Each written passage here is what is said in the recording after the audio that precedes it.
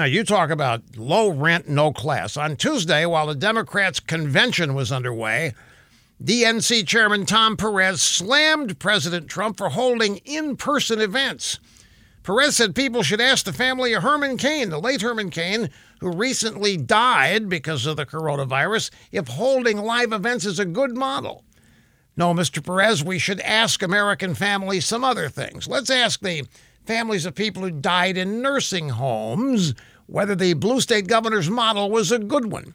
And stupid Democrat policy forced nursing facilities to accept infected patients that caused thousands of COVID-19 deaths. And let's ask the families of those who lost their jobs, their businesses, and are in danger of losing their homes and their life savings, whether the shutdown of the American economy by Democrats is a good model. And don't stop there. Ask the families of hardworking Americans whose businesses were vandalized and looted, set ablaze, whether Democrats' policy of letting riots roll unchecked by police is a good model. Ask the families exposed to mortal harm as Democrats defund their police if they like that model.